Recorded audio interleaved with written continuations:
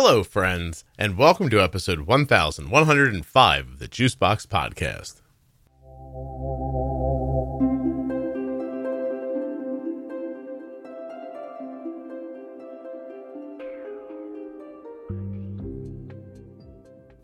Adam's 2-year-old daughter was diagnosed at 9 months with type 1 diabetes. Adam's family has a history of autoimmune conditions. Adam has 3 sisters, one with celiac, one with Graves', and the other with Hashimoto's.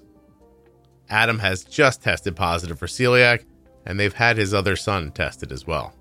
Most recently, Adam has a Hashimoto's diagnosis of his own.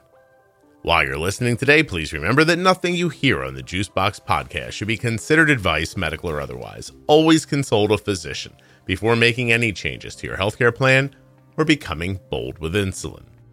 I wouldn't normally tell you this, but Rob edits the podcast from Wrong Way Recording, and he gives me a notepad of like his interpretation of the show. And I don't want to give it away, but like I use some of his words when I'm introducing the show and stuff like that all the time. But I just realized here, he said, this is a very cool and interesting story. Adam did tons of research, got a CGM before they left the hospital, and Rob goes on and on here. But anyway, Rob thinks this is a great one, so I hope you do too. Also use my link, drinkag1.com/juicebox, and save 40% at CozyEarth.com with the offer code JUICEBOX at checkout. If you're not already subscribed or following in your favorite audio app, please take the time now to do that. It really helps the show. And get those automatic downloads set up so you never miss an episode. This episode of the Juicebox Podcast is sponsored by US Med. usmed.com/juicebox or call 888-721-1514. US Med is where my daughter gets her diabetes supplies from. And you could too. Use the link or number to get your free benefits check and get started today with US Med. My name is Adam. I have a 2-year-old daughter who was diagnosed at 9 months old. So it was about a year and 3 months ago. I also have a son who's 4 years old. So, yeah, I think that's it. Your daughter's the type 1. Does your son have any autoimmune stuff? Oh, yeah. So my son doesn't. He actually got tested for celiac disease and has the antibodies, but he didn't have like the positive markers yet. So it's like one of those things where he might become celiac at some point, but we're not sure yet. Okay. So I guess that leads me into, after Bryn was diagnosed, I kind of dug into like the autoimmune history of our family and found there's a lot more than we thought. So my sister has celiac. I have 3 sisters. So one has celiac, and like my other sister has Graves' disease, and the other one just found out she has Hashimoto's. So like a few months after Bryn was diagnosed, I tested for celiac and thyroid, and my celiac test came back positive. So now I am a celiac for like almost, I guess it was like last November.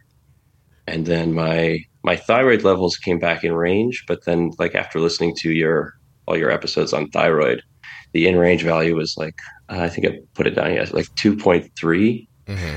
And I had nothing like really serious symptoms, but I had some things like after listening to all the symptoms and like reading more about it, where I was like, okay, I'll probably check on this later. But I didn't follow up because I had the celiac diagnosis and I had to get like the endoscopy scheduled and all that.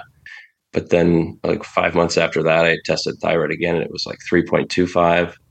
So I was like, okay, I'm feeling some of these symptoms, and I got officially diagnosed with Hashimoto's like in February this year. So like 4 months ago. I had a slightly over 2 TSH come back the last time I had blood work. And there's actually a script downstairs. I have to go get blood work done again. They're testing it one more time. So I'm not sure where that's it was 2.74 and then 3.35. And then I was like, okay, I want to get this treated. Because the biggest symptom that was scary was I was starting to like just stand up and feel like really nauseous, like kind of like dizzy or lightheaded. Mm-hmm. And I was like, okay, I don't want to be like carrying one of my kids and just like collapse or something. So yeah. I finally was like, I got to take care of myself a little bit and get this figured out. Good for you. But I've been adjusting the dosage. So I started on 25 like MCGs, and I'm on 50 now. But like every 6 weeks, we're adjusting and slowly going up. Are you noticing your symptoms lessening? Yeah, I think that like the dizziness, nauseous one, that was like the scariest one. That one I think I had like one spell since I started the medication. So it used to be a little bit more frequent. There's a lot of things that are hard to tell if it's like the celiac or the thyroid because I was gluten free since November and I started the thyroid medication like middle of February. Mhm. So there's like some symptoms that overlap there. I have like really cold hands and I had like dry hands and I usually got like pretty bad headaches like quite frequently, like maybe like once or twice a month, and those really have subsided. So I don't have a lot of those anymore. Wow. But I wouldn't say I had like serious symptoms for either one. It was just like a bunch of minor stuff that like it was just normal to me because I think like you just kind of live with what you have and Yeah. other priorities kind of got in the way. If it wasn't for Bryn's diagnosis, would you have ever looked into this, do you think? For sure not. Like Hmm. I think maybe the gluten thing, like my wife has probably said something in the past, like maybe you should get it tested out. Like, but I never had like I never thought I had serious symptoms. But once I cut out gluten, like I started noticing like a lot of things get better. So it was just normal for me for a long time to just feel that way. And Can I have some I specific guess examples of that? How did you feel? I guess like after eating, I would feel full. Like what I would describe it as just feeling really full sometimes. And it wasn't like every time I ate, but I would just, yeah, kind of feel like uncomfortably full. And I guess that's like one of the big symptoms. Like I always read it as feeling bloated. I don't know if I like downplayed the symptoms, but I never was like, I have to go sit down or something because I'm so bloated. And like after Bryn was diagnosed, I talked to my sister who has celiac, and she had much more severe symptoms. Like she would get rashes, and she would feel like so full she couldn't like she'd have to go lay down. Hmm. So I never had anything that severe. What kind of, so yours was just feeling full, but you didn't have, like, what have you noticed clear up since you've cut gluten out?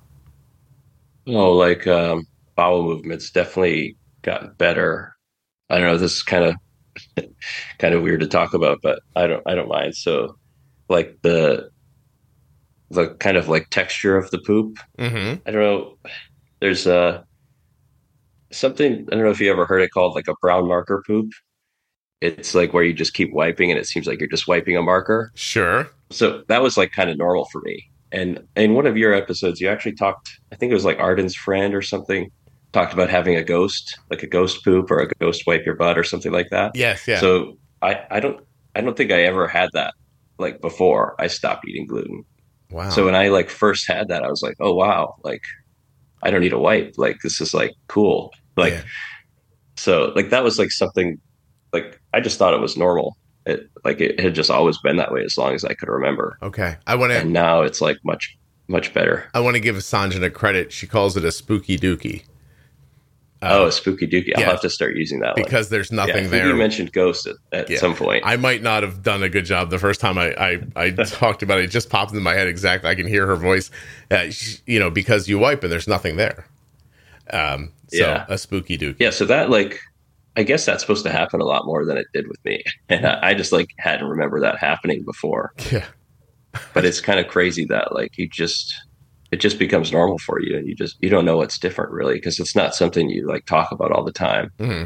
And it wasn't like I had like every time I went to the bathroom it was like 20 wipes. It was just like, it was always like a handful and it was just never that good. So Hmm. it wasn't like diarrhea, like runny or anything, but it was just like, kind of sticky and soft. Yeah. No, I understand what you're saying. Like you're trying to wipe off a marker. It still happens. Like I think I have a gastroenterologist now, and she thinks like I might have to try cutting out dairy or something because my like celiac blood levels are still a little bit elevated. But it's kind of hard because I have young kids, and we don't like stock gluten for them. So like there's a chance of cross contamination and all that. So just trying to pick apart all of that stuff and see like what's the cause there. Did you have any improvements with like energy or clarity, mental clarity, anything like that? Maybe a little bit mental clarity. I'm always getting like not enough sleep with the kids, so like I've always had a little bit of sleep deprivation. Hmm. But I think I definitely have less like brain fog. Yeah, it's Okay. kind of hard to quantify, Sure. And also but I your do feel like TSH. a little bit better Also, overall. yeah. Also, your TSH is moving up, so you might not know exactly what clear feels like yet. But it sounds like you're getting close to it. That's the hard part. And like, I also lost like 15 pounds out of nowhere, like right around the celiac diagnosis. So I don't know if like something triggered for me and like the thyroid started kind of going out of whack faster or something. But there was like a brief thing where I lost like 15 pounds in like a 1 month time frame without really changing my diet. And it was like before I had fully cut out gluten because I had just gotten the diagnosis. Okay. I've seen people get hyper before they get hypothyroid. So like Yeah. they'll So lose a bunch of weight like while their thyroid's like going wonky. You know what I mean? yeah, that could be. Yeah. But then like my thyroid level, I checked in August and it was like 2.7. And I lost all that weight in like October before I cut out gluten. Yeah. It can hit you so quickly. I've seen like right as we were diagnosing my son with Hashimoto's, his thyroid went from like in the twos to like in the sevens. And then they did a repeat test Wow. and it was back down lower again, but not that high. And it like, so it kind of, I don't want to say dances around, but like, it's almost like there's like fits and starts and stuff as it's kind of like happening. And I've seen some people, I'll be very specific. After Kelly had Arden, I remember joking with her, I'm going to have to get you like pregnant a couple of more times because you look like a supermodel. And like, it just like which was weird. Like she just had a baby and she was just so lean like afterwards. Mhm. And it was, I think she got hyper before she got hypo. And so, Oh, I see. yeah. Yeah, And because I've I heard lost the doctors. weight and they're like, that's weird because that's usually the opposite, like not Hashimoto's. That's usually the Graves or Right. hyperthyroidism. Yeah. I But wonder if it doesn't bounce uh, a little bit while it's settling into its new normal. Anyway, that was yeah, very, I dropped like that 15 and I've been staying like pretty steady for the last like 5 months. So well, just kind of weird that it happened. oh, no kidding. Well, yeah. I mean, that was not very technical and I'm not a doctor and all. So blah, blah, blah. Yeah, Yeah. of course. Yeah. Okay. So anything on your wife's side, or is she like an island over there going, uh-oh, I'm all alone here. Nothing's happening to me. Or does she have stuff too? Nothing like super serious.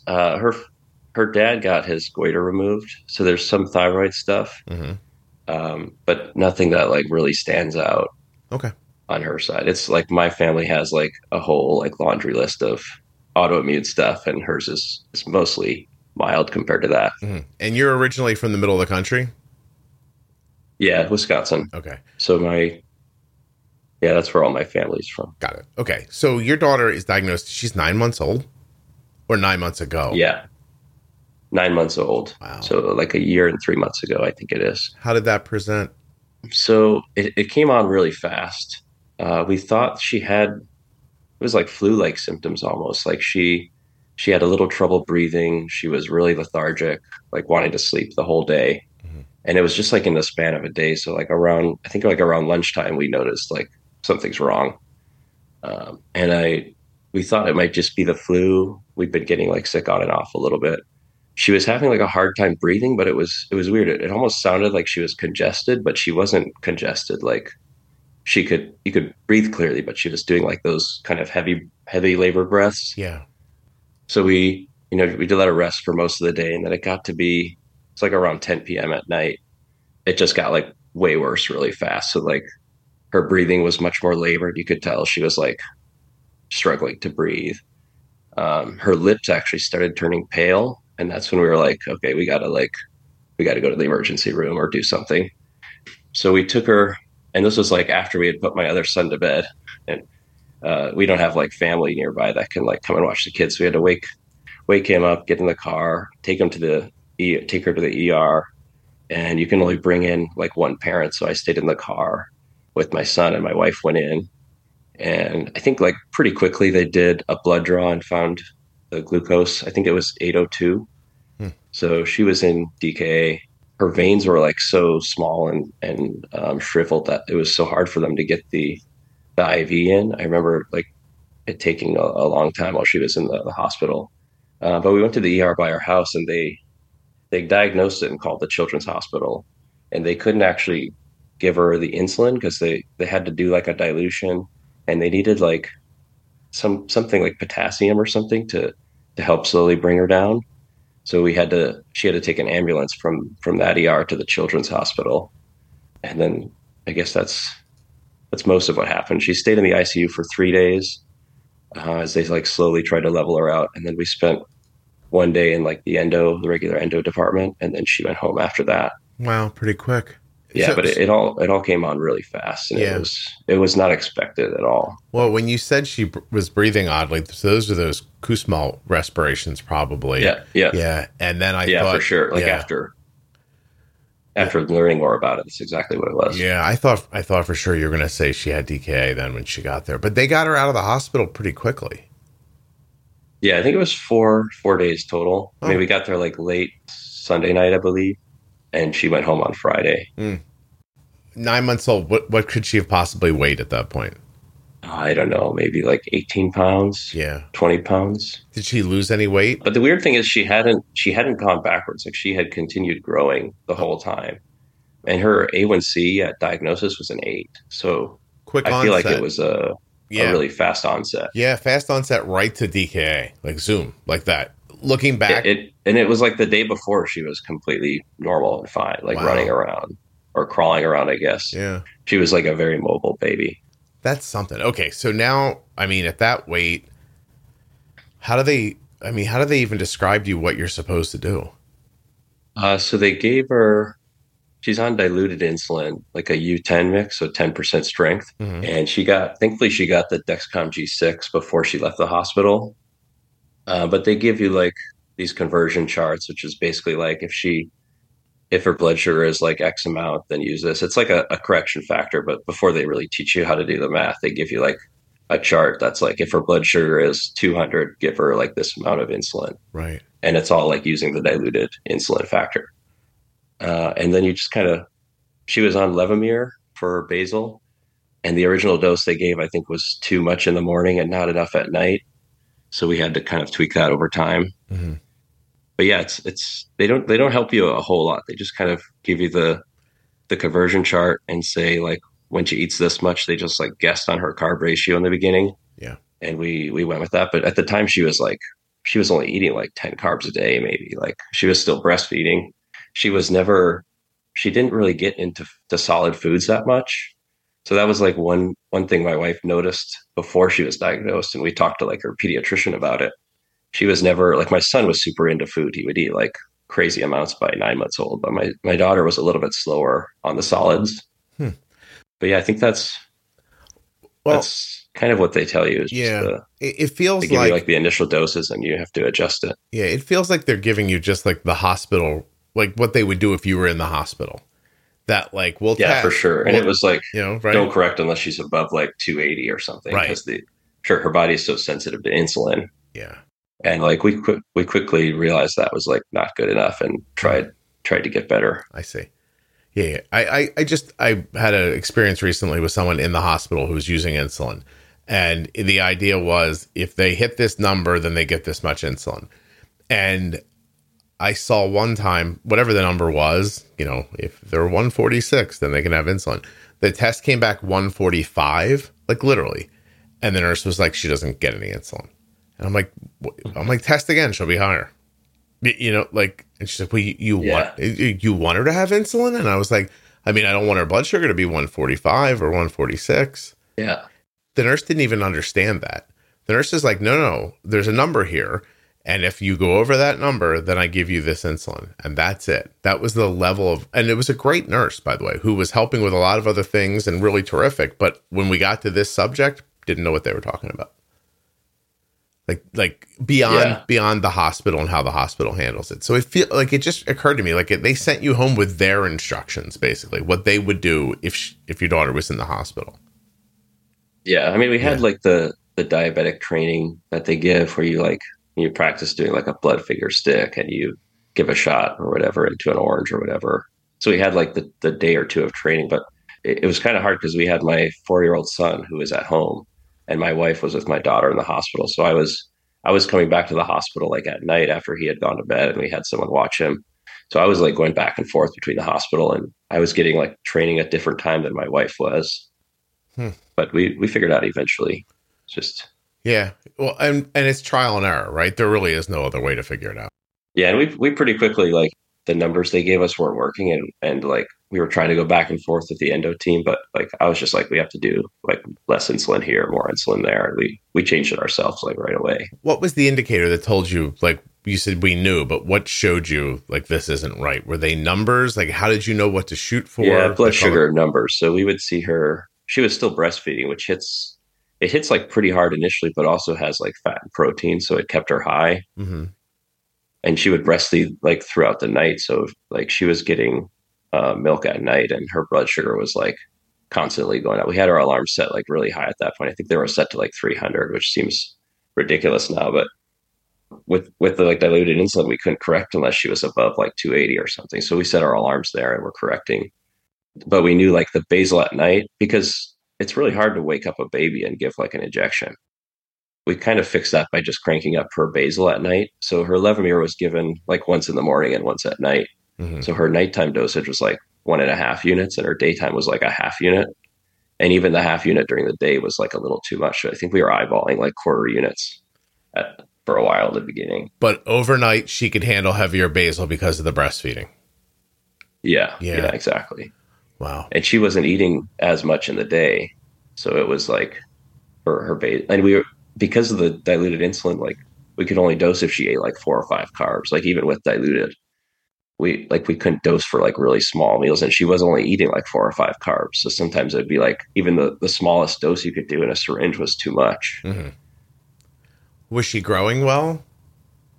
She definitely started eating better after getting insulin. It took a little while, but she's been like on a good growth curve. Like she's always like, like 75th or 80th percentile. So she's like above average in weight. Nice. Which is like one of the reasons why we didn't kind of suspect something earlier. She's never like slowed down in growth. But that's kind of why we pushed for a pump so fast, is because we couldn't give small enough dosages with a syringe, even with the 10% insulin. Right. And we got the whole story, like you have to be on syringes for 6 months or whatever before you can get the pump. But we really like pushed back, and we're like, I was calling them like almost every day, like telling them like this doesn't work. She would have like breast milk before her nap, and she would go to like 350 or something, and we don't want to like wake her up from her nap and give her insulin, because then she doesn't go back to sleep. We had like a whole list of reasons why we needed it. And we convinced them eventually, and I think we got into the pump like a month and a half after her diagnosis. So we have the Omnipod Dash now. Diabetes comes with a lot of things to remember. So it's nice when someone takes something off of your plate. US Med has done that for us. When it's time for Ardent supplies to be refreshed, we get an email. Rolls up and in your inbox says, "Hi Ardent, this is your friendly reorder email from US Med." You open up the email, it's a big button that says, "Click here to reorder," and you're done. Finally, somebody taking away a responsibility instead of adding one. US Med has done that for us. An email arrives, we click on a link, and the next thing you know, your products are at the front door. That simple. usmed.com/juicebox or call 888-721-1514. I never have to wonder if Ardent has enough supplies. I click on one link, I open up a box, I put the stuff in the drawer, and we're done. US Med carries everything from insulin pumps and diabetes testing supplies to the latest CGMs like the Libre 3 and the Dexcom G7. They accept Medicare nationwide, over 800 private insurers, and all you have to do to get started is call 888-721-1514 or go to my link, usmed.com/juicebox. Using that number or my link helps to support the production of the Juicebox podcast. What insulin did you use in it when you got it originally? Was you using diluted? Yeah, so it's kind of a long story, but we had done a bunch of research like ourselves, and we're like, even with the pump gives you like you can do 0.05 units. Mm-hmm. Even with that, with the full strength insulin, it would be too much. So we put diluted insulin in the pump right away, even though they prescribed us, like they gave us U100 like Humalog. And I was like, we're just going to try it this way. It was working like really, really well, like so much better than the MDI. We were able to dose for, like 1 or 2 carbs, even with the diluted insulin in the pump.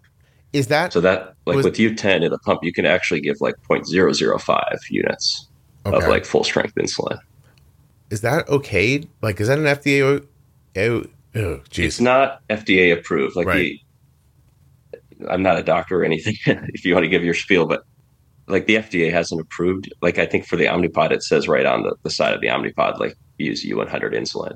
But people use diluted in it, and people use like U200 in it, and we haven't had any issues. I was like, we're just going to try it, and if it doesn't work, like we can switch to U100. And we did try U100 pod later, just because like we had to go through the whole pump training in class and stuff, and I was like, well, they're going to see we're using like way more insulin than she should because it was diluted, and they wanted us to connect like her pump to gluco and all that stuff. Hmm. I guess long story short, we had a lot of success with the U10. We were trying to be really honest with our endo team, so we like told them, "Hey, this is what we're doing. It's working really well. We tried U100. It doesn't work very well because we couldn't give small doses, and like her basal rate was like the minimum 0.05 per hour. Yeah. So getting like one drip per hour, you don't have a lot of room to manipulate like the basal rate. Like Mm. it's either on or off, and once it goes in, you can't take it away for an hour. You don't have any kind of control when you're on such a small dose for like her insulin sensitivity. Right. So and with the U10 in the pump, then it's like zero point 0.5 an hour. So you have a lot more drips per hour that you can kind of take away or add to. And we started looping right away too. So we had Android APS, like an algorithm running from the beginning. Having like that room for the algorithm to work with is super helpful. Mm. They can't really do much with the U100 insulin in the pump when she's using so little insulin. So obviously, so much of this when it's a baby, and if you really are endeavoring to keep reasonable blood sugars, so much of this is on you to figure out. How do you figure all this out?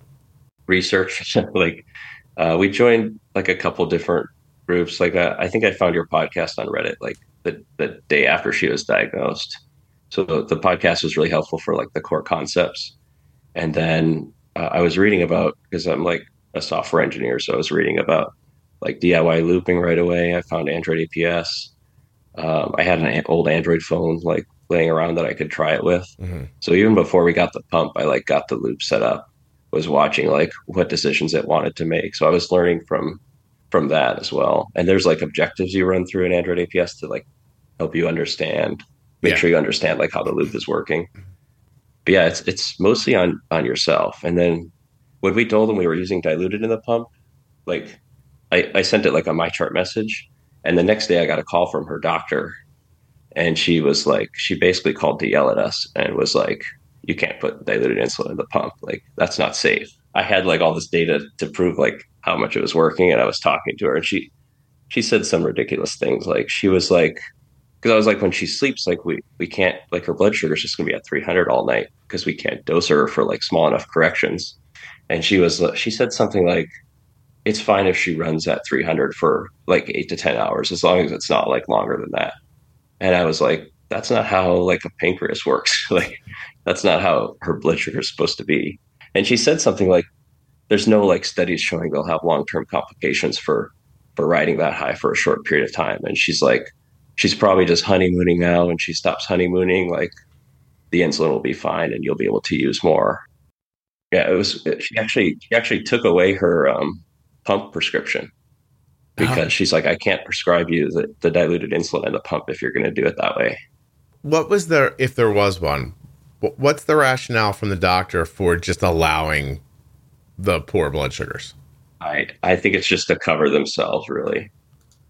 Yeah, I think I don't like, since it's not FDA approved. I think they just want to cover like themselves for like liability. But she also was against us using Android APS because that wasn't FDA approved. Even though like Hold on, Adam. I don't misunderstand that she doesn't want to write, like it made her nervous to write you for something that you were using off label or something like that. Like, okay. But then why is there not like, well, let's see what else we can do to accomplish the goal? How come it's just like, no, there's a rule, so you don't get that, so just let the kid's blood sugar be 300? Like, you know what I mean? Like, there oh was yeah, no conversation I about, don't understand it. Yeah, and it was like she was like calling to yell at me. Like it wasn't like she wasn't being like cordial and nice about it. She was like trying to scare me and saying like you could kill your daughter kind of talk. Like it was just crazy. So Like, I mean, obviously we found a new endo like very quickly after that, but it was a big struggle. Like she was like, I don't think there's any reputable like endocrinologist that would prescribe diluted insulin in a pump. And I was like, I mean, there are, like, we've done the research, we found them. So I had gotten like a list together of like, like the lead endocrinologist at Seattle Children's in LA. There was like a bunch of, I think I sent her a list of like 8 to 10 doctors, and it was like, I talked to all these parents because there's a Facebook group for like young kids with diabetes. Yeah. So I had talked to other parents who were prescribed like diluted insulin in the pump and like asked for their information. Because I was like, she's not going to let us have our pump if I don't like prove that it's okay. Eventually, she's like, I'm not going to be your doctor, and she tried to pass us off to someone else at Seattle Children's. And like after getting bounced around for a while, we eventually found the one we have now, and she's the complete opposite. She's like amazing. She supports us doing Android APS. She lets us do diluted in the pump anytime we need something. She's like I don't understand the loop that much, but she tries and she like gives suggestions. She's just like is like a complete 180 compared to the first doctor that she had. Yeah, and you were showing her real results, right? Like real, like not just I had all the graphs, and I was like, here's the days like on MDI. I think we did one day on U100 or like 1.5 days, and I was like, this is just not working. So we had like the data, and I said like we did our research. We found a bunch of people using it. There was like one or two research studies, like small participant sizes, because there's just not that many. There's not many kids that young that have tried using diluted in the pump.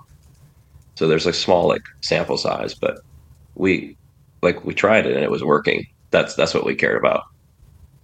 Yeah, I mean, dude, I don't know. Like that's fascinating to me.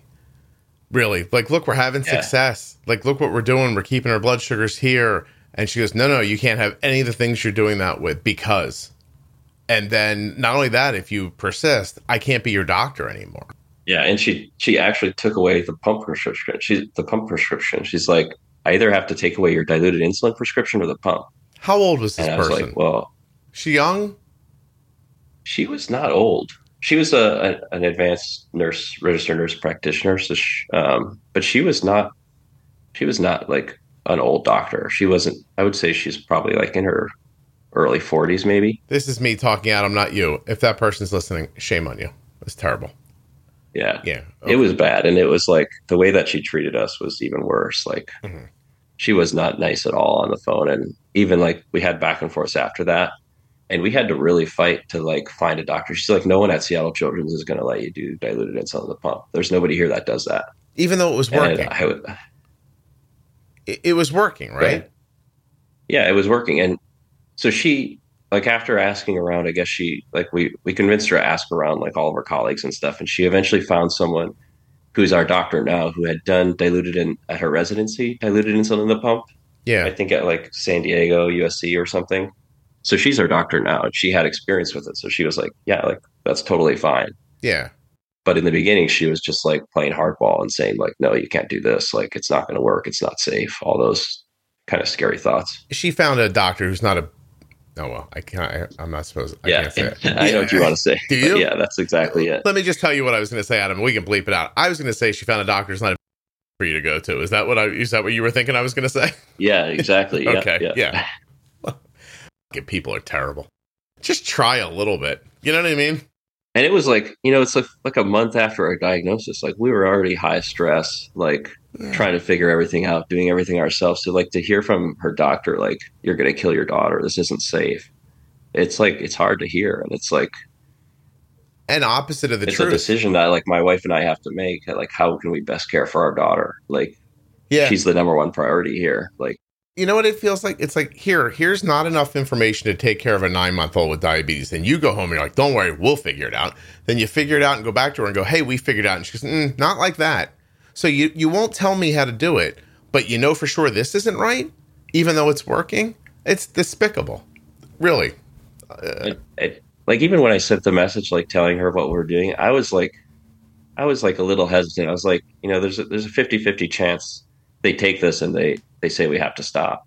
And I was like, but I also want to like teach them, like, this is how it's working. Like, you can do this with other kids. And like, I wanted to be helpful. So I was honest about it, and then it kind of backfired. But in the end, it worked out. It was just, I guess all I can say is like, if you have a young kid with diabetes, you really have to like advocate and fight for them and like try whatever is working, because it's not okay if your kid's blood sugar is running like 250, 300 all Right. day, And if, or the opposite. Like we would treat her and she would go low, and it's like it's hard to get a young kid to have sugar at that age. Like yeah, they don't drink juice. You can't give right. them like a gummy bear or something. Like I think we were using like frosting and like rubbing it on our gums at some point. And it's Hmm. like it's hard to do when you have a baby and you're like, here's some frosting and shoving it in their mouth. Like It's also upsetting for her and for you, and nobody cares about your mental health. Like, yeah, that you're by yourself in a dark room at 3 o'clock in the morning rubbing frosting on your kid's gums. Like, like, I don't know, like, be open minded. Like, if you're a physician and you're listening to this, like, if someone comes to you and they're like, this is working, you don't go, no, it's not. And then yeah, because this is how I do it. And by the way I told you to do it was to leave your baby's blood sugar over 300 for 10 hours.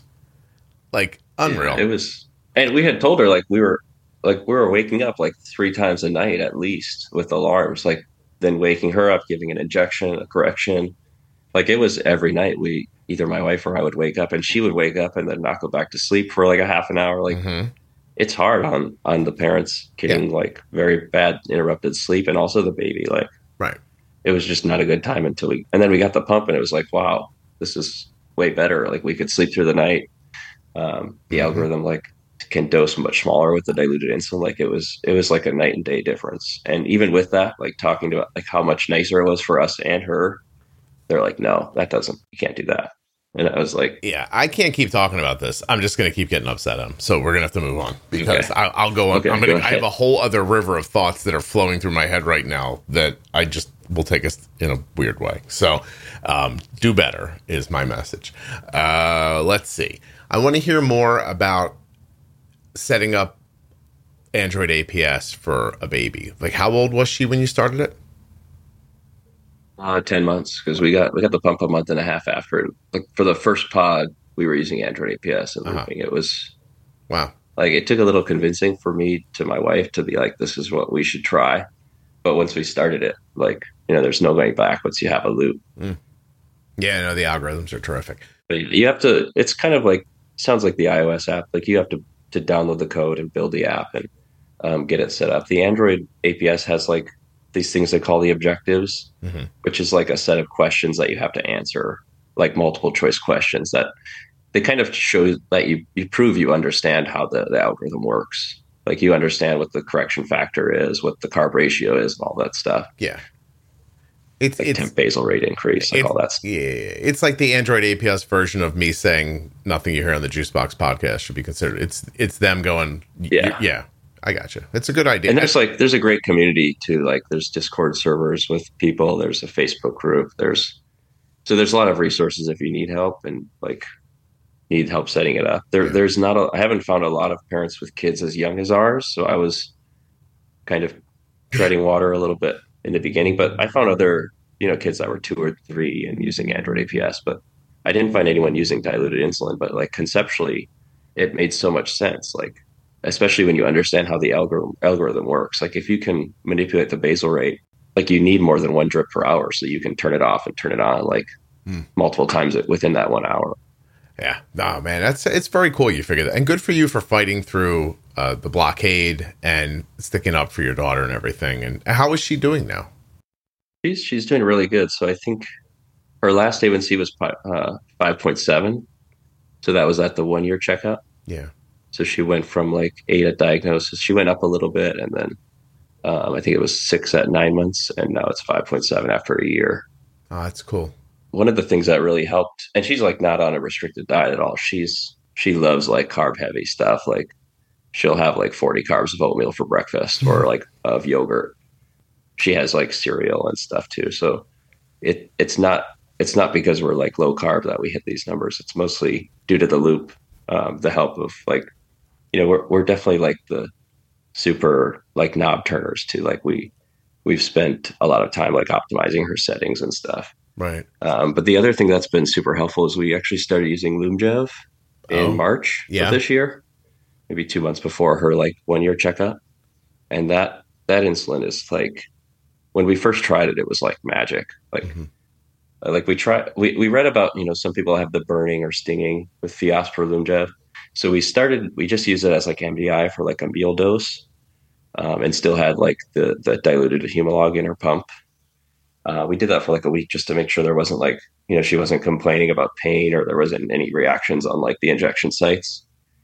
And then I was like, we got to put this in the pump. Like it works so good. Like the insulin hits way harder, faster, and it also has a shorter tail. So like you're not fighting with like having insulin on board and then she gets up and runs around or jumps on a trampoline or whatever. Right.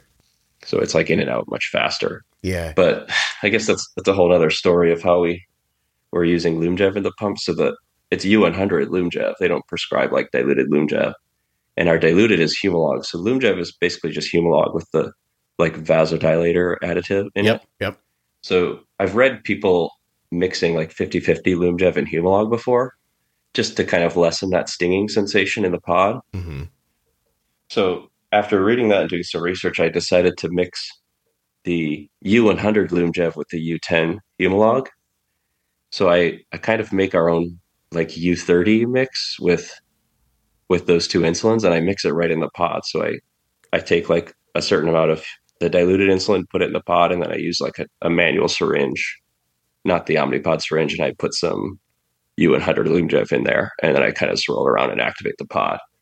Out of you. So we have like a U30 diluted mix now with Lumjev and Humalog, and that once we started that, it's like so much better control. Like, wow. Look at you. I don't know how to explain. You're like a chemist now. Yeah, it feels like every time we fill the pot, I'm like, okay, you feel like a scientist. Like you're drawing from two vials and putting it together and swirling it around. And this is like another thing that if we told that to her first doctor, she would probably just like No, she'd blow have a up. stroke. Like, Yeah, she'd fall right over. She'd be like, ah. yeah, but our new doctor was like, oh wow, you're doing that and it's working. Okay, cool. Like keep going. Like so. Yeah, it was definitely an experiment, and we're always like, we'll try it. If it doesn't work, like we'll know right away, and we can switch. But that's been working super super well, and I can't recommend enough to like people with young kids, like under 3 or 4. When you're using like less than 10 units a day of insulin, like diluted is so much more helpful, even if you're not using an algorithm. Like if you're using the minimum basal rate in the pod of 0.05, like you can't get that even coverage with that. Like 1 drip per hour, like the insulin isn't that smooth. So like you'll get a peak like 15 or 30 minutes into the hour and then it will drop off, but it will hang on. You can't. Yeah, it's I too small of an amount. I can't explain enough on. It's too small of an amount to have a smooth effect over hours and hours. Yeah. Yeah. And even her basal rate was lower than 0.05. So we would have like 1 hour off, 1 hour on if we weren't using diluted. Wow. So like you'll have like these natural waves and you can't get good control with that. Yeah, it just like every time I try to help, people online or whatever, I always recommend trying diluted in the pump. Mm-hmm. I think it's a hard thing for most parents to do without like doctor approval. Yeah. I don't think everyone is like, as confident as we were. But it's like, if you try it, like it doesn't really hurt to try it. And like, I'm not a doctor or anything, but that was our experience. And it's like, it's night and day difference. It's so much better. I think it's impressive that you figured all this out. I didn't figure any of this out when Arden was this little. Arden was 2. And I remember your story of like trying to eyeball drops of insulin and figure out how much it was. But that's as close. That's as close as chemist as I came to back then. Was like I started deciding, like I used to inject drops out into the air with pressure, so that like with my eyes closed, like just thinking like this much pressure makes a drop come out, so that I could like put the needle under her skin and then just try to make a drop of insulin come out. And and I can see why, because she was like 2 when she was diagnosed, right? Yeah, Arden was 2, but she was 18 pounds when she was diagnosed. So okay, yeah. Oh yeah, see, so my daughter just turned 2 yesterday, so she's like I think around 28 pounds, almost 30 pounds maybe. Yeah, and she's still needs the diluted insulin. Like, yeah, we could probably use U100 now, but we wouldn't have the same kind of control. Mm-hmm. Do you think she's having a honeymoon? No, I don't. No. I don't think so. There was like a 1 day period, like maybe 2 months in, where she like didn't need very much insulin that day. Like she just had her basal going, and her basal was turned off for like 4 or 5 hours. And I was like, "Is this a honeymoon?" But she was also not eating that much, at that age. So Right. Maybe I the think it might have just been that. But like she's almost 1.5 years in now, and there was no sign of like they kept describing it like the endo team was like, oh, there's just going to be like a big step up where like one day she needs like twice as much insulin, and that never happened. Like it's been a slow ramp up, but mostly because she started eating more. Like she went from like 10 to 15 carbs a day back then, Mhm. maybe 20 with the breast milk, to now she goes anywhere from like 80 to like 150 carbs a day. Wow. Like she eats a lot, and she goes in phases. So there's days where she just has like 75 or 80 carbs, or she's sick. Like right now she's sick and she's not eating that much, but she's still eating like 80 carbs a day, 80, 90, or 100. Man, that's a fair amount. But we look at like the stats all the time, and you can see when she goes through like a growth spurt or something, and there's like 1 week where she eats like a lot more than the last week, or she needs much more insulin. It's crazy how much like the total daily insulin fluctuates. Like she'll go from like 20 units a day to 40 units a day equivalent. So that's our diluted insulin. But Yeah. if you convert it back to U100, she's using about 10 units a day right now, maybe a little bit less of standard insulin. The fluctuation, it's just based on how she eats that day. It's the primary driver, because like her carb ratio is like it's like 1 to 20, I think, if you convert it back, 1 to 16 maybe. So like most of her insulin is for meals. And kids, they eat like every 3 hours during the day. Like Yeah. wakes up, have breakfast, like 3 hours later there's lunch, 3 hours later there's a snack, 3 hours later there's dinner, and then it's bedtime. Like that's the other hard thing about a kid. There's no breaks between meals. There's always like some carbs on board, and you always have insulin on board. Hmm. Like they just eat a lot when And they're not growing. they're not an adult. They don't And sometimes roll into the afternoon and go, I might just have a soup for dinner tonight. yeah, you can't do Yeah. like intermittent fasting or Right. anything like that. Yeah. Wow, that's interesting. How do you think you and your wife are kind of equally involved in the management, or does it fall one side or the other? I think we're pretty equal. I definitely do the technical side, like building Android APS, setting up Loop. But she definitely understands everything. Like she does just as much research and stuff. And like I went to Wisconsin last week, and she had Bryn at home, and she did all the management when I was gone. Like we could each just have her and do it on our own. And it kind We of of turns course out like the same way. talk back and forth. And what's that? Are the results the same, no matter which one of you are like the primary? They're pretty close. Yeah. We kind of work as like a checks and balances on each other. Like there's some days where I'm like, I think she needs more insulin right now, and she's like, maybe not. So like we kind of split the difference a lot, and it usually ends up working pretty well. Cool. Oh, that's excellent. But there's so many variables with someone, like even in anybody who's diabetic, but especially someone who's her age, because she'll like go and jump around or run really fast, and all of a sudden like need way less insulin, or she'll decide to sit down and not be that active one day. Hmm. Or if she's sick, like she's been on 125% profile for like the last week because she's sick and just like more insulin resistant, and she's also not eating as much. So like there's so many different things you have to think of and account for. But I would say it doesn't really matter who's driving the insulin for her. Like my wife or I were both about the same Okay. in terms of management. I might lean towards the more aggressive side, and she might be more conservative sometimes. But I think there's other times where I'm like, I don't think she needs that much or something. So we kind of flip back and forth. No, that's perfect. Is it what's the strain like on your marriage or your rest, that kind of stuff? In the beginning, it was definitely hard, like the first few months.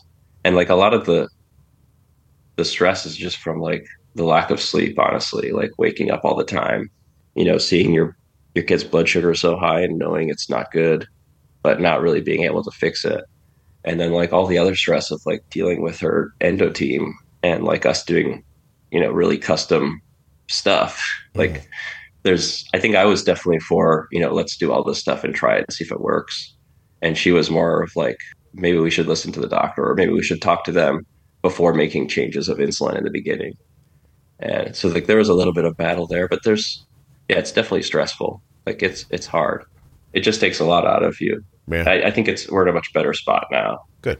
And also we decided to have a third kid.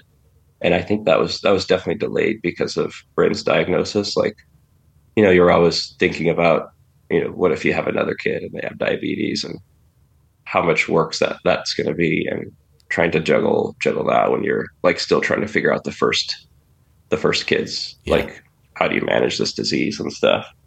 But yeah, It's I think we're okay now. We're much better now. Good for you. Well, that's a big decision to make another baby after you've now lived through what this is.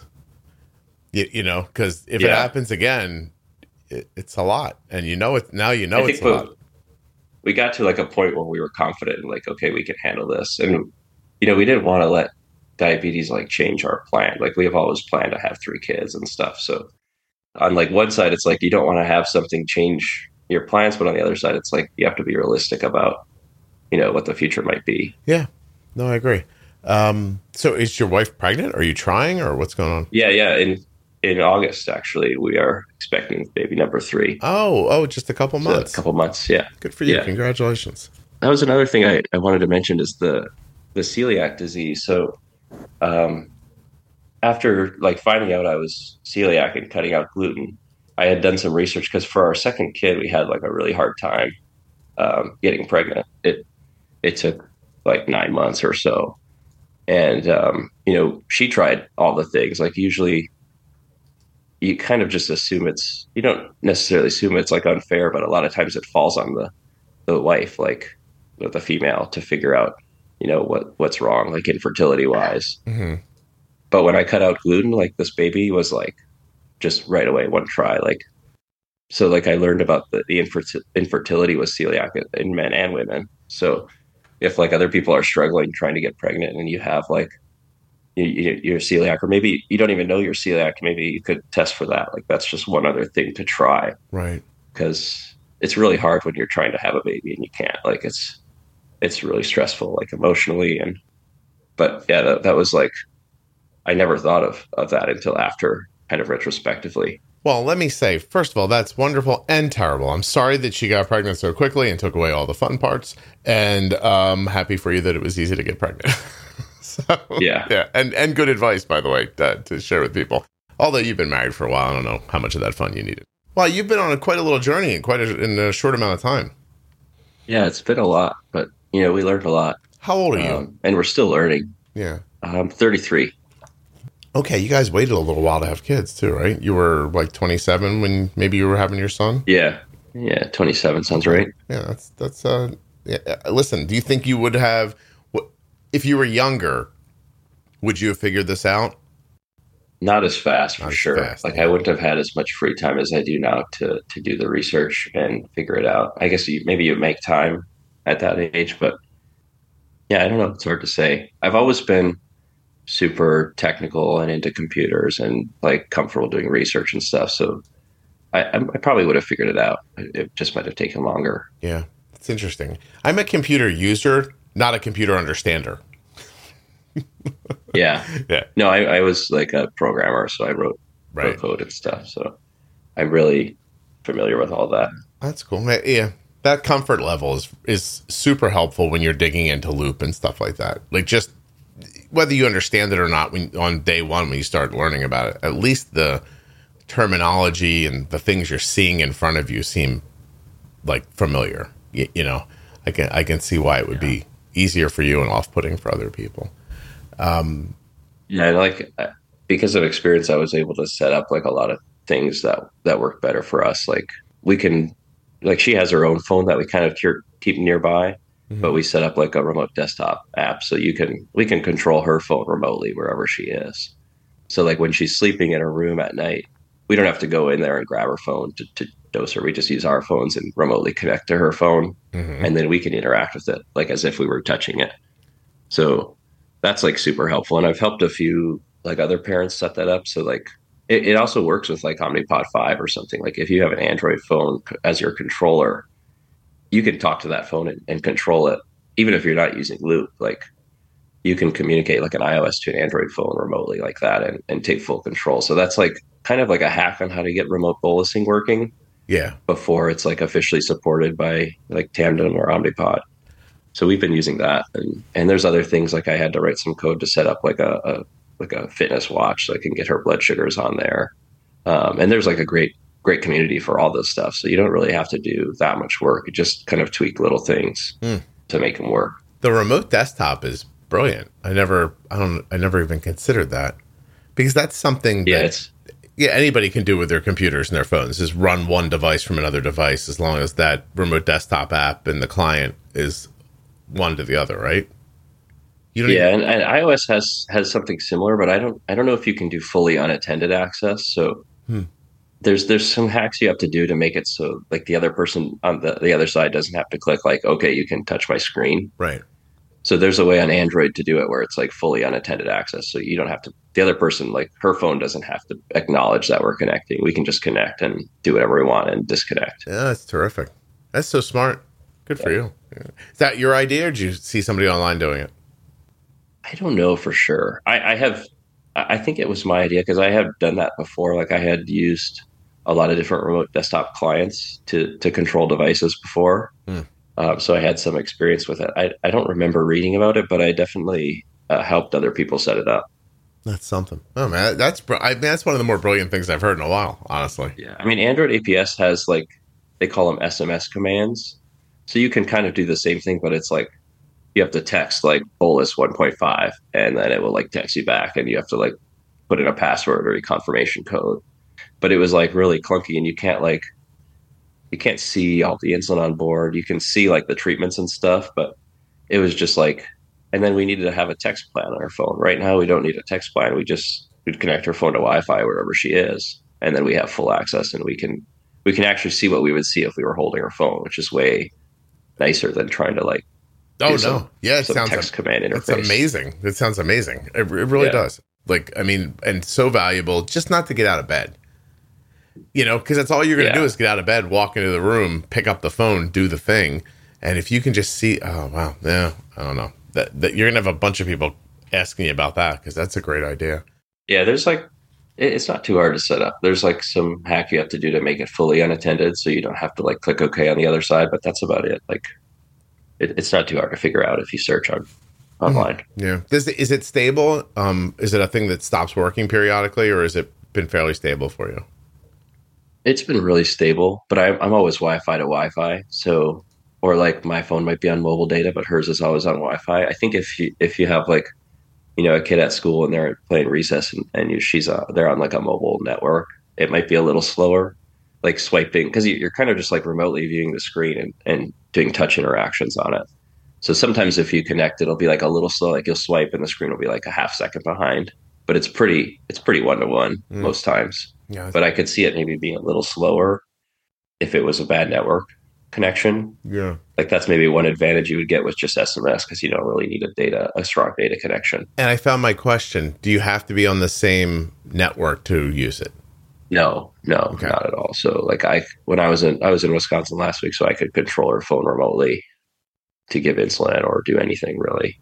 But you don't have to be on the same network at all. That's awesome. No. All right. Well, that's the best thing I've heard in a while. Thank you.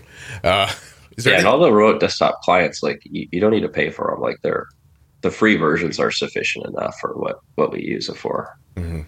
Yeah. Oh yeah. So you're not paying like a fee every month or something for it. No, yeah, not at all. How long do you think? Well, I mean, she's so young. You've got years of this coming up. Honestly, do you think this whole like remote thing will help you when she goes off to school? Definitely, yeah. I think that's where it really becomes useful. Now it's mostly like she's napping or she's sleeping at night. It saves us time because like we're always with like either my wife or like one of us are always with her.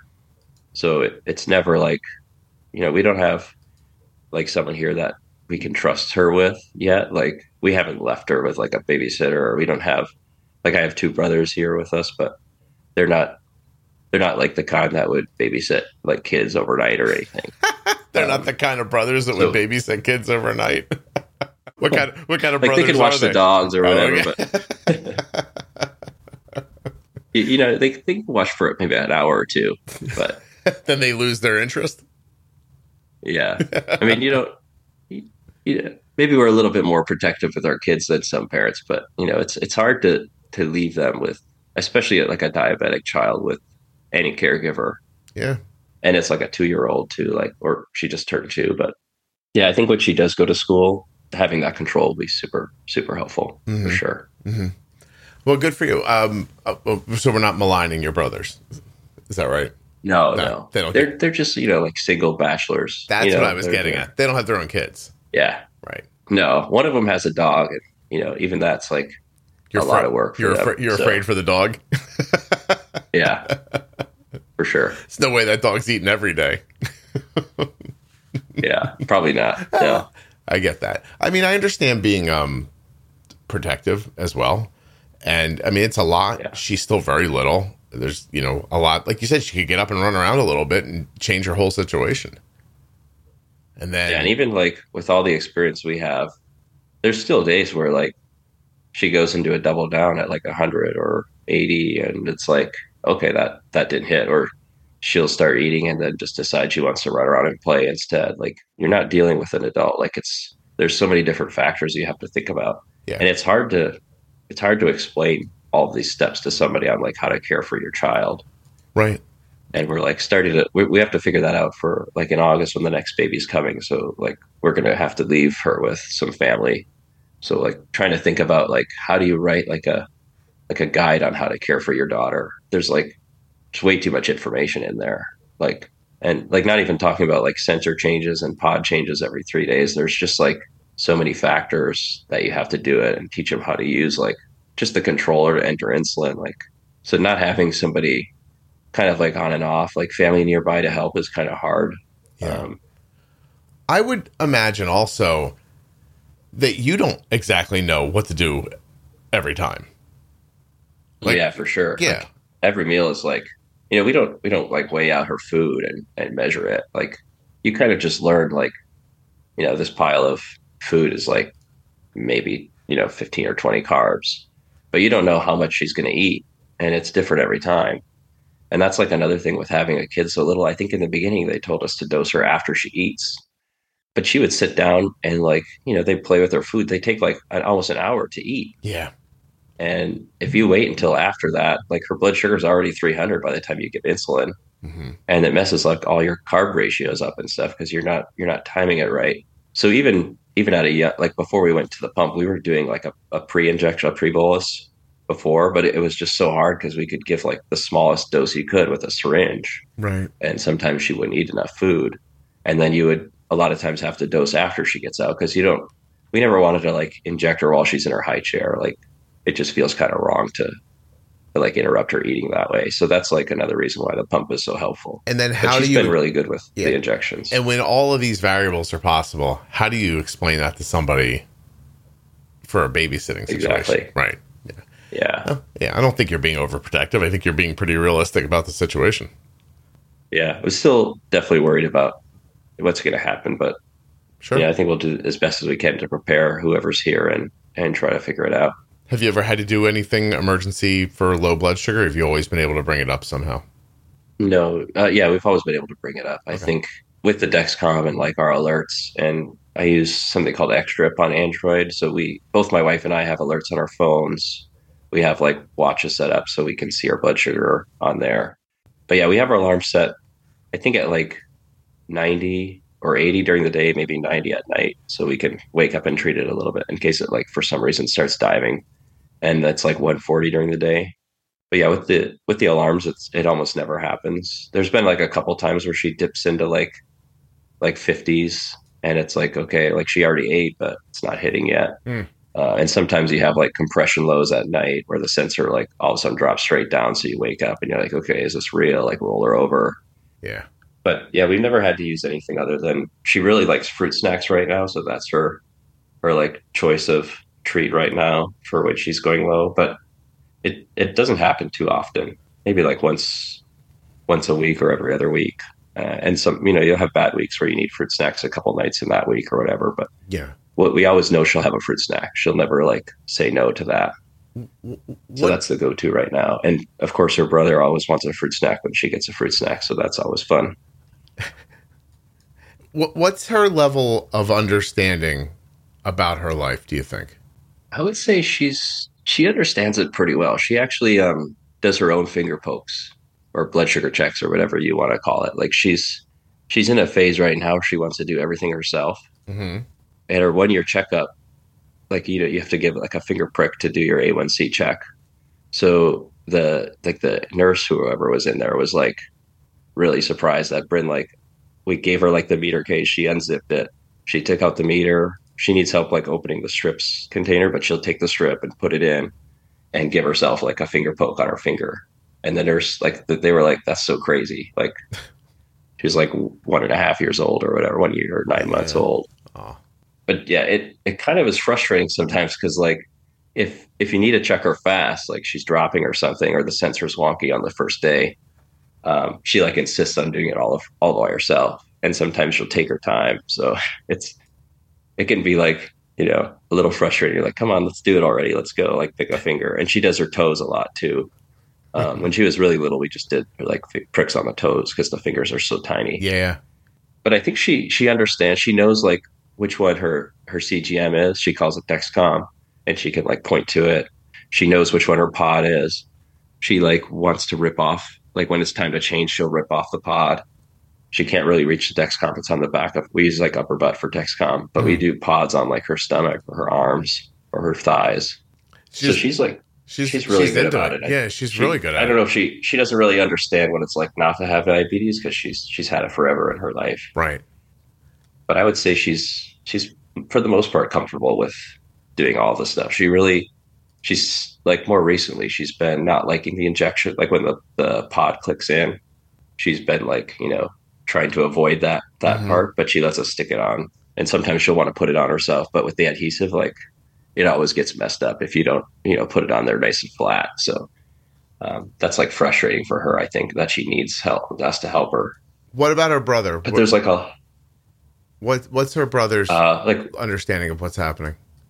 I mean, we try to talk to him and explain to him all the time. Like I think it's hard for a sibling like that because like every meal we're like my wife and I are talking like, oh, how many carbs, how much insulin, like what did she eat? Like if we weren't watching, one of us has to ask like how much did she actually eat? So Hmm. he hears it like all the time. And I think at first it was like clearly really hard for him. Like attention wise, he was having to give up all that attention to her. And you could tell it was hard on him. Like it's definitely hard on the sibling as well. But he understands like a low blood sugar means she needs a fruit snack or she needs some kind of sugar, and he knows that like a high blood sugar you need insulin. Right.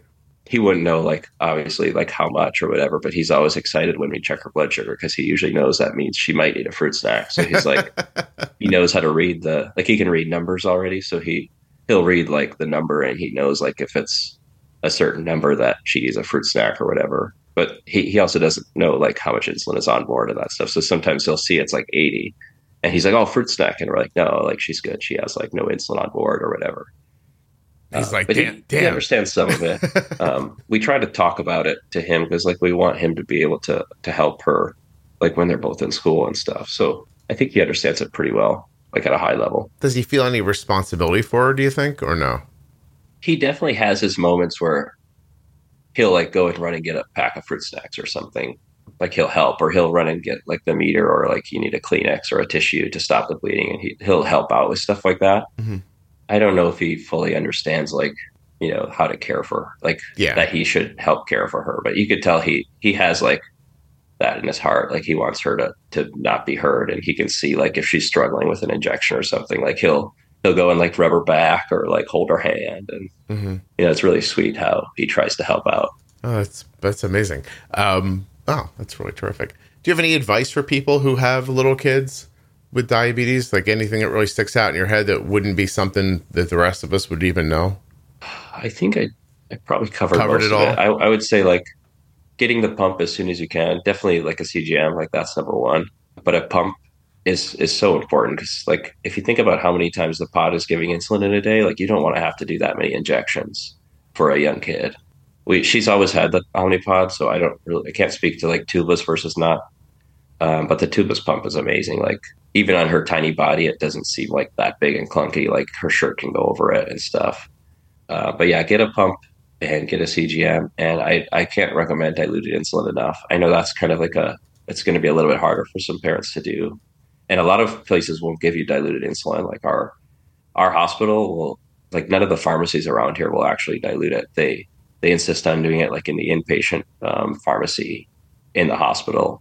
So they mix it. It's kind of funny because they mix it in like a chamber where it's like very safe and not going to get contaminated. And then we at home just like go and mix it ourselves, like on the table. But like after doing research, a lot of hospitals just give you like the Humalog and give you the diluent, and they tell you to dilute at home. So it's just different what advice you get depending on what part of the country you're from or wherever you're from. Right. So a lot of people are comfortable diluting at home, and sometimes like they say, oh, you can only get it from this hospital, and it kind of sucks if you're like a 45-minute drive away. Sure. How long do you think she'll use diluted insulin? I would say like a few years at least, like just because of the additional control you get.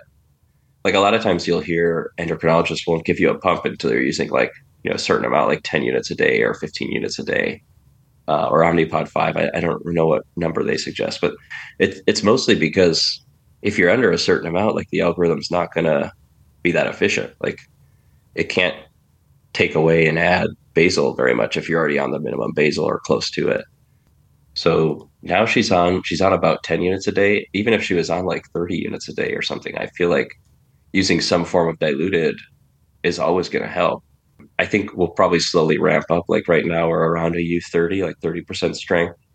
I think we'll probably settle on like a U50. It seems like that's what for the kids that do diluted, that they usually end up on like U20 to U50 until like 5 or 6 years old even. Wow. So when I just feel like we should go over this once because we talked about it so much. You're diluting the insulin. What do they dilute it with? So we obviously had Humalog and Lyumjev, so I can speak to that. I think Fiasp has their own diluent. But basically there's a diluent that like Lilly has for the Humalog insulin. It's like some probably saline mixture. I don't actually know what it is, but they call it like Humalog diluent. So you can actually, for the people that dilute at home, they get a prescription for that diluent and a prescription for the Humalog, and they mix it themselves. So they're basically just watering down the insulin to a certain ratio so that it's like 10% strength. Or a lot of people do like 25 U25. That would be 25% strength. But for us, to create our mixture, like you have to do some math because I don't have diluent, and like we've asked for the prescription, but our endo is like on maternity leave for a while, so we haven't gotten the diluent. So we're just kind of using what we have right now. Right. So I use a U10 mixture, which is basically like that diluted insulin from the U100 Humalog and the diluent, and then I mix that with the U100 Lyumjev to make like a U30. So I did some math to figure out like U100 is basically like how much insulin per milliliter. So I think U100 is like 100 units of insulin per like 10 milliliters or something like that. So if you know like the math behind like what those ratios represent, you can calculate if you want like a U20 or a U30, you need this much of your diluted insulin and this much of your U100 insulin, and you can figure it out if you. So I mean, you might need to be a little more like math savvy to do it, but it's not super complicated. So when you do like, let's pick one, U100. Okay, so does that mean if I use a unit of real insulin, I'm getting a unit of insulin. But if I use a unit of diluted insulin that's diluted to U100, then every unit of liquid I push has that 10th of the power of a unit of undiluted insulin. Exactly. So right. When we were on U10, like 1 unit of U10 is like 0.1 units of U100. So U10 is like the easiest diluted because you can just move the decimal over 1, right? Because it's just 10%. Yeah. So like 5 units of U10 insulin would be like 0.5, like a half unit of U100.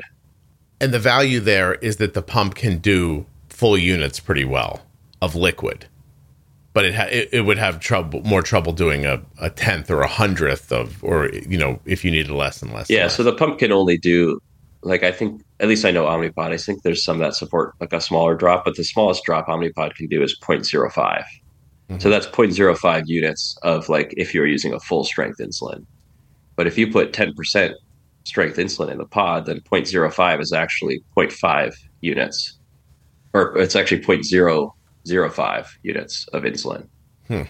I've heard people have these conversations so many times, and it confuses them every time. It's hilarious, actually. I can see why, because yeah, you're dealing with something like very important. Like, even insulin's one of those drugs, like at the hospital, like anytime they're going to administer it, they need like a second person to look at it and sign off, right? Like, it's a very important drug. So, like, you don't want to mess up the calculation. And, like, when I did it, I was like, I checked my math like a few times and I'm like, okay, is this right? Like, double, triple check. Well, yeah. What was that like the first time? Were you just like, I hope I have this, or you just did it until you're like, I can't be wrong about this. I've checked it. Well, she was at like a point where with the U10, she had gotten to the point where she was using like 200 units of U10, and she was like running out of the pod because you can only fit 200 units in the Omnipod. Mm-hmm. So she was having to change pods more often. Like, instead of 3 days, we were running out of insulin after 2 days. So that's when I was like, okay, U10 is too much dilution. We need to change it. And that's around the time where I wanted to try the Lyumjev. So I had like calculated how much, insulin do we need in the pod for, like, not to run out and to have a sufficient amount, never to have to worry about running out. So I came to like a U25 or U30. The reason I went to U30 is because just based on the lines on the Omnipod syringe. So they have like a min line on there, which I think is 80 units, if I remember right.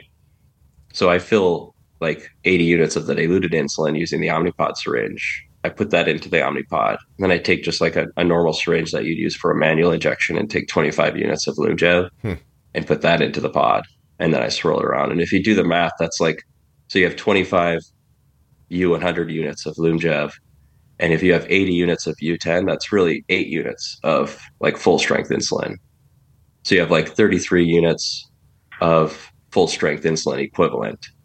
And then you divide, like how much insulin you put in total. So it's 80 plus 25 units. So you have 105 units of insulin. So if you take 33 divided by 105, that gives you like the strength of your insulin, basically. Holy hell. So yeah, you just fried that comes up to like 31.4 or something. So it's U31.4 if you want to be like really technical about it. Yeah. Okay. You fried my mind.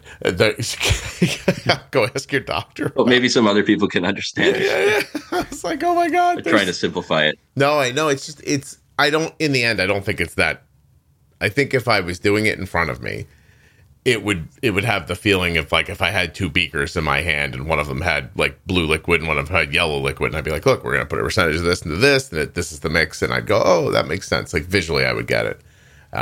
You feel like a mad scientist for a little while, but after a few pods, it's like you do it enough every 3 days where it, like, you don't even think about it. Like my wife or I can fill a pod, and neither of us have to like look up, how much we're doing. It's just, you just kind of figure it out, and if you do it enough, it's just like filling the pod by normal now. Right.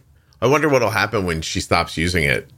Like, if it'll be difficult for you to talk about the units correctly at first. I guess it won't matter, right? Because you don't think about it that way. It is a little hard now, but when we have her checkup, so she goes every 3 months. And every time I have to like sit down and convert to the U100 units, because our endo's like, if you tell me it in like U10 or U30, like I'll just be really confused. So we convert everything to U100, like her carb ratio or sensitivity factor and everything. To explain it. So we talk about it in full units to her.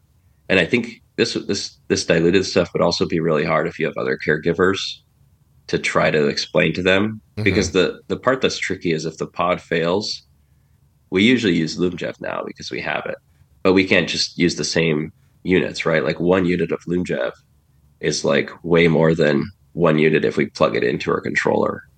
That's like 3 units of the diluted or whatever. Yeah. Wow. Yeah, so good for you. As long as you're aware of all the ratios and stuff, it's not too bad. But if you have like someone else taking care of your kid during the day, like a school nurse or something, it would probably be really confusing for them. Fry their mind. Yeah, because your kid will sound like they're using just an odd amount of insulin for their size, right? Yeah. So if I look at like her Loop app, she's using like 20 or 30 units a day, but really that's only like 9 or 10, like U100 units. Yeah. That would throw someone off. If you handed them like a 2-year-old, and they're like, here, she uses 50 units a day. They'd be like, what? Wait, stop. What? Yeah. And for a while, she was like on the U10, she was using like 200 units a day. And that was like another thing we hit was like the volume of liquid going into her was so high. Like she was up to like, I don't know, 25 or 30 units for like a pre bolus. Mm-hmm. And it would just take, it takes like a few minutes or whatever for that to actually get in. And I think her sites were just getting like over flooded. Like her body's so small, you can't shove like too much insulin in the same site. Like I think it just slowed down the absorption a lot. Yeah, it floods it. So that's another thing. Like when you increase the strength of the insulin, like if you like we went 30% stronger, like going from U10 to U30, so she's getting like a third of the volume of liquid. Yeah. So that's like another thing to keep in mind is if like you'll know pretty quickly if you're diluting too much because you'll run out of like the pod will run out of insulin. But you might want to switch even sooner if you're like using like huge boluses. Like now her pre-bolus is like 5 to maybe 9 units at the most or 8 units at the most. Huh. Do you see tunneling where the liquid goes in and actually comes back out near the cannula? Yeah, we definitely did more with when she was getting way more insulin. And for a while, when we first switched to Lyumjev, that's one of the things that people complain about with Fiasp or Lyumjev is like they have tunneling or occlusions, and it's always kind of hard to trust what you read online because you don't know if like is it really tunneling or an occlusion or did like they they miss on a bolus and they Yeah. can't figure it out or whatever. So you kind of have to take it for a grain of salt. But when we switched to Lyumjev, we did for a while have pods that would seem like you could tell if the site's going bad and it would go bad after like 2 days or 2.5 days instead of the full 3 days. But that was also happening with the U100 or the U10 when we were using like way too much insulin per pod. Yeah. So like pretty early on, we got the prescription switch to pod every 2 days. But now we're at a place where it almost always lasts like, past 3-day limit because you get like the 8 or 12 hour grace period. So we're always getting the full site. Every once in a while you have a site that just goes bad a little early and you switch it. But got it. For the most part, it's working really well. And she doesn't have like any like inflammation or swelling on her sites with the Lyumjev. And part of that might be because it's diluted. Like I've read people that start with like a diluted like 50-50 mix of Lyumjev just so it's not, like the reaction for the vasodilator and the insulin sometimes makes like people's pump sites red or swelling or hurt when like painful when the insulin's going in. Right. So they dilute it for a while. And then over time, the body kind of gets used to that, the vasodilator. And then they like slowly, like other people I've read, slowly go to U100 or like, they like back off that 50-50 mix. Yeah, and that's actually where I read people mixing in the pod directly and where I got the idea to do it. Because most people that use diluted insulin, like they buy like sterile vials and they'll dilute like a huge batch and then they'll just use that one sterile vial and that's always like the insulin that they pass around to like when they go to school and stuff. So it's always the same. Yeah. Now you're making me think about it again because Fiasp definitely worked better for Arden in our like limited testing, but it just stung and so she didn't want to use it anymore. But I did a couple of times mix it with an insulin that I knew didn't burn, and she couldn't tell the difference then.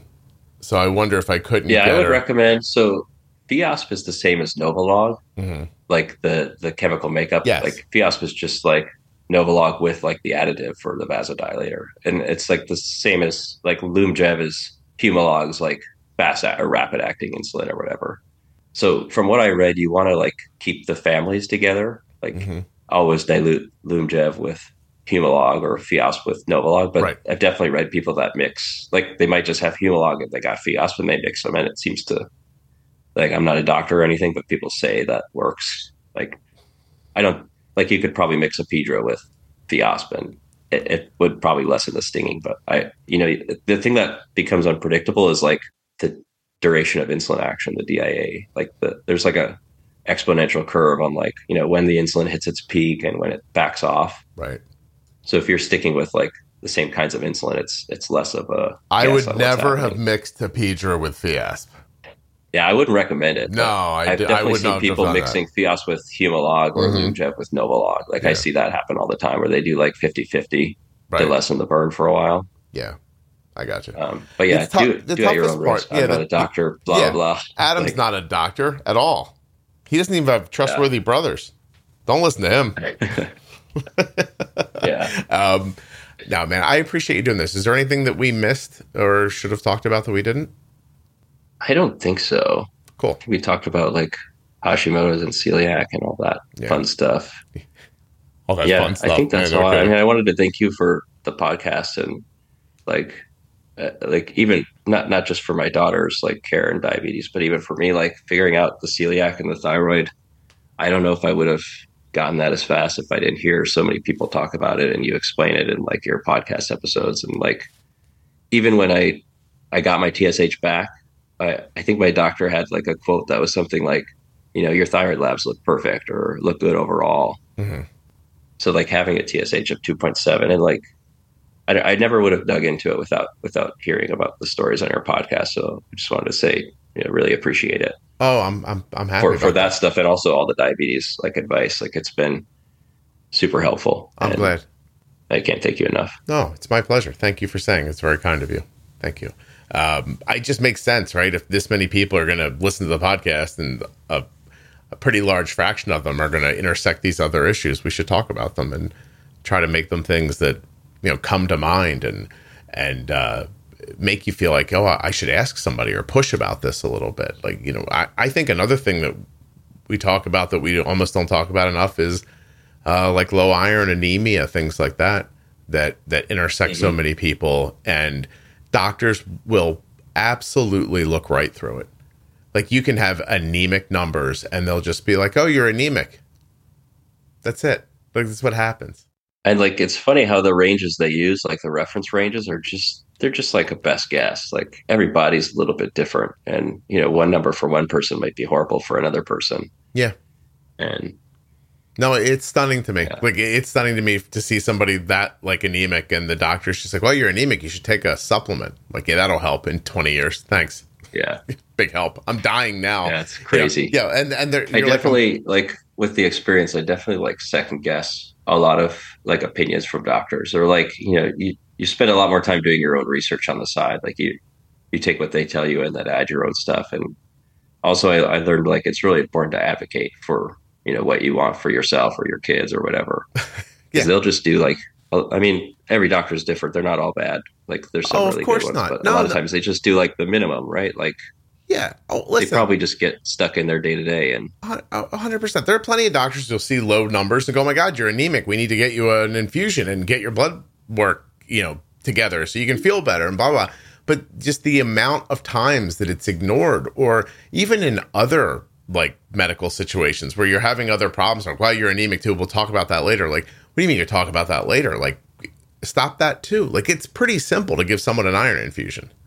And yet they just act like it's not a thing. And the same thing with your TSH. Like, you're talking to your doctor. I'm assuming you've listed your concerns. And then they see your TSH over 2 and they're like, yeah, it's fine.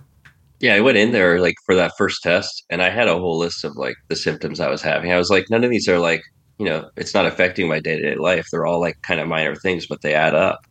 Yeah. And even with that, it's like, oh, your thyroid's good. Like 2.75, it seems fine. And they are affecting you. You just don't realize it until they get cleared up. That's when you'll know. Yeah. Even after I have a special endocrinologist now for thyroid. Mm-hmm. And even after like taking the 25 mcg dosage for 6 weeks, when I went back, she like asked me if I wanted to increase my dosage. It was so weird. It was like, your TSH is still like 3.35 or whatever it was. And she's like, do you want to try doubling the dose? And I was like, should I try? And like from listening to you and stuff, I kind of knew like I wanted my values to go down, but she didn't like come out and say, I think we should double your dose. She like asked me the question, which was so bizarre. It was like, aren't you supposed to be the one like telling me what to do? Like, I don't know. It's just weird. Oh, Adam, it happens every time it happens. I stop myself from going, oh my God. What do you think? I was like, I asked her what her opinion was, and she was like, I mean, I think you could try it if you want to. And I was like, okay, like, let's do it. Like, it's just weird, like, having so many different experiences. Yeah, how many people do you hear on the podcast who a doctor says no to them? They go, come on. And the doctor goes, oh, okay. Like, Because Yeah. you have no firm opinion on this. Like, you just said no. And some people go, oh, no, okay, I guess no. And then some people go, well, come on, do it. And they don't even resist. They go, yeah, sure. Well, I mean, if you want to, let's try it then. Like, so you have no medical opinion. You just said the first thing that popped into your head. And now that I've pushed back the tiniest bit, you're willing to change your opinion 180 degrees?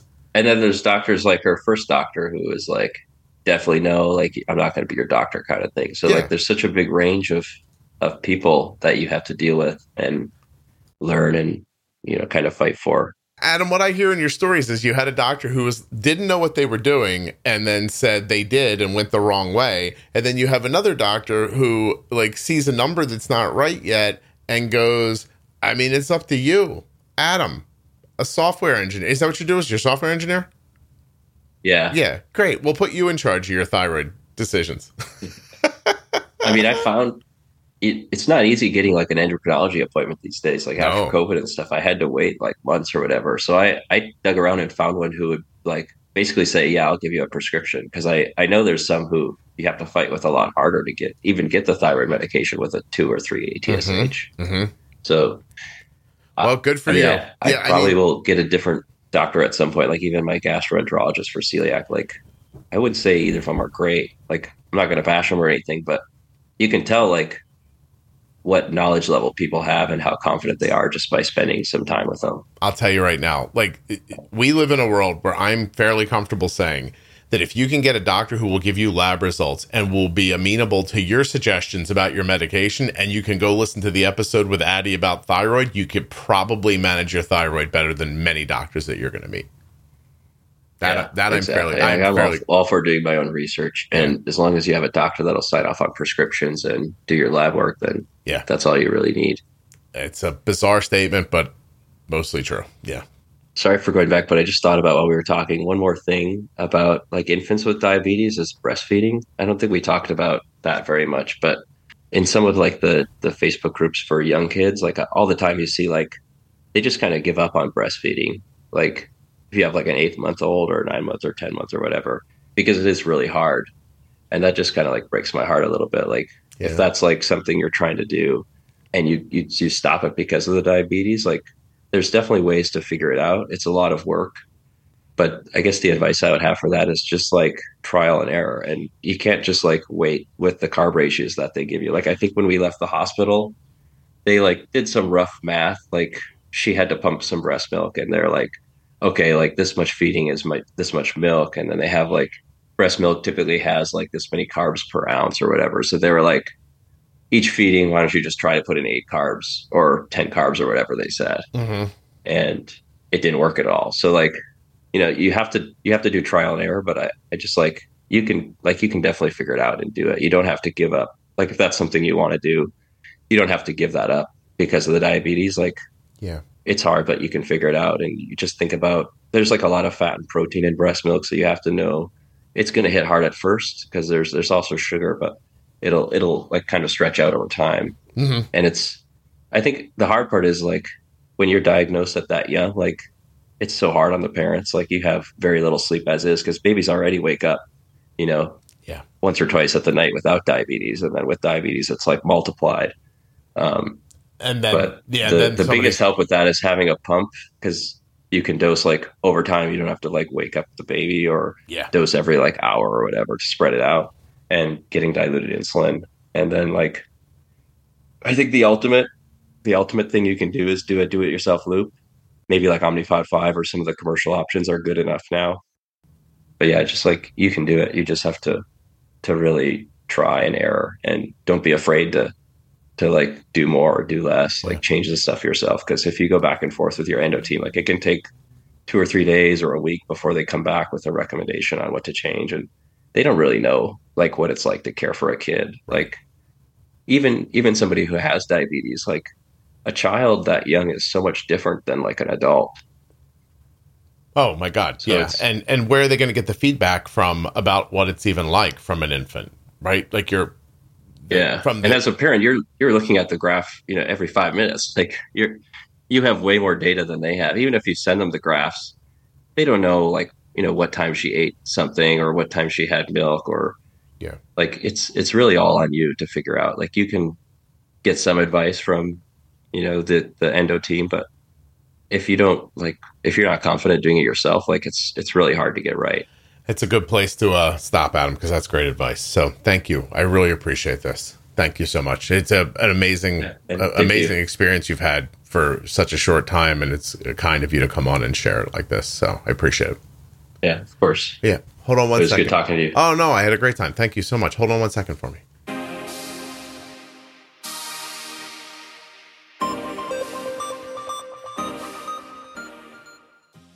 Arden has been getting her diabetes supplies from US Med for 3 years. You can as well. usmed.com/juicebox or call 888-721-1514. My thanks to US Med for sponsoring this episode and for being longtime sponsors of the Juicebox podcast. There are links in the show notes and links at juiceboxpodcast.com to US Med and all of the sponsors. I'd like to thank Adam for coming on the show today and sharing this story. And I want to thank you for listening. If you're enjoying the podcast, please leave a 5-star rating and a thoughtful review in the podcast app that you're listening in right now.